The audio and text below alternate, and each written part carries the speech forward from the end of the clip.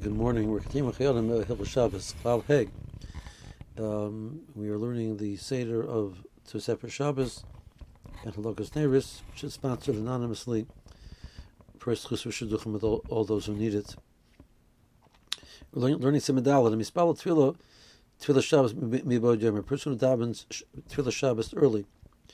Chalalav Shabbos Balkarcha. So the halacha is that Shabbos takes effect on him. He may not do work. So if a person says he's Makabel Shabbos, clearly he's being Makabel Shabbos. He's being Makabel Shabbos together with the Easter of Shabbos, which come with that. But he didn't say that at all. He just davened Maariv. So the Chayyim is saying the act of davening Maariv by saying a tefillah which says Mekadesh Shabbos, so you are proclaiming that this is already Shabbos. By doing so, you are now usher in all malacha. Person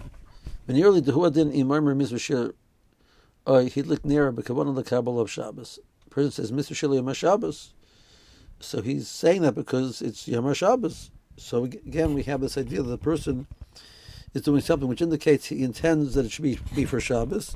So that will function as a form of a Kabbalas Shabbos. So we discussed that Shabbos might take effect. Tosefes Shabbos might be effective automatically. That's in a certain amount of time. But prior to that, the person has to make some type of a Kabbalah. So this would function as a form of a Kabbalah. A person will, by saying Baruch, which is the beginning of Maariv, or saying Mr. Sheli Yom Shabbos, or by a woman lighting neiris with the intent Tim Kabbalah of Shabbos. We'll talk about later on if a person can make it tonight when they light the neiris that they do not wish to be Kabbalah Shabbos. And nowadays it's standardized that a woman is Kabbalah Shabbos with her lokas neiris unless she would speak out otherwise. Mishabur points out that was saying Mr. Shili Yom Shabbos was in places where they didn't say l'chododi, but nowadays where the minig is to say l'chododi, and they say boy kalo, they're accepting the kalo upon themselves. So that is the moment of being Makabel Shabbos. So that would be the form of Kabbalas Shabbos. Now, when a person does a mitzvah Kabbalas Shabbos, it's a mitzvah in the Torah. We pointed out it's a mitzvah say in the Torah. A person should have Kabbalah to be Mekayim the mitzvah. So what would be appropriate before a person does that to have in mind that they're doing it for the purpose to Mekayim the mitzvah of Tosefes Shabbos. So this is a Kabbalah through the process of davening Maariv. And that is a Kabbalas Shabbos. The next Siman, the Chayyim introduces a concept that if the tzibur is Makabel Shabbos, the individuals in the community who have not been Makabel Shabbos are forced to follow the decision of the tzibur and keep Shabbos from that point and onwards. So, B'yir sheyesh b'tzibur, Siman Hey, Krakibel le'em Rebbe Kohol, Avabish Adayin Hu Yom Gadol. If the tzibur is Makabel Shabbos, even though it's still daylight, it's still Yom, the Chayyim will say that if there are multiple shuls, this din isn't true. But if there's one shul in town, not everybody showed up to shul. But Rebbe the Kahal has been Makabel Shabbos. Welcome Chal HaShabbos Alamiyut Gam Kain Bal Korcham Vasur B'Chol HaMalachis.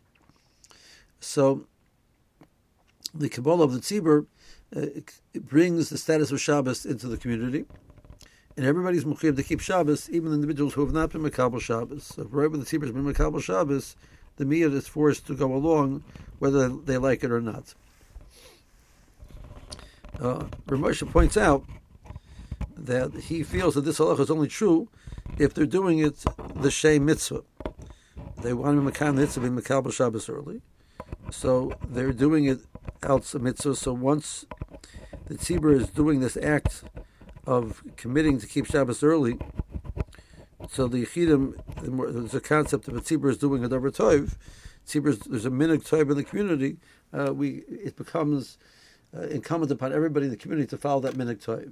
So if you're part of this community, you have to follow these minhagim. So over here, this is akin to a minig, in the sense that they've undertaken right now to be noig like Shabbos, by being makabel Shabbos. So you, the Yachid, have a responsibility to follow the minig tov that they've done. This is the minhagim tovim of the community. You have to follow them. But let's say the tzibur is makabel Shabbos early for convenience purposes.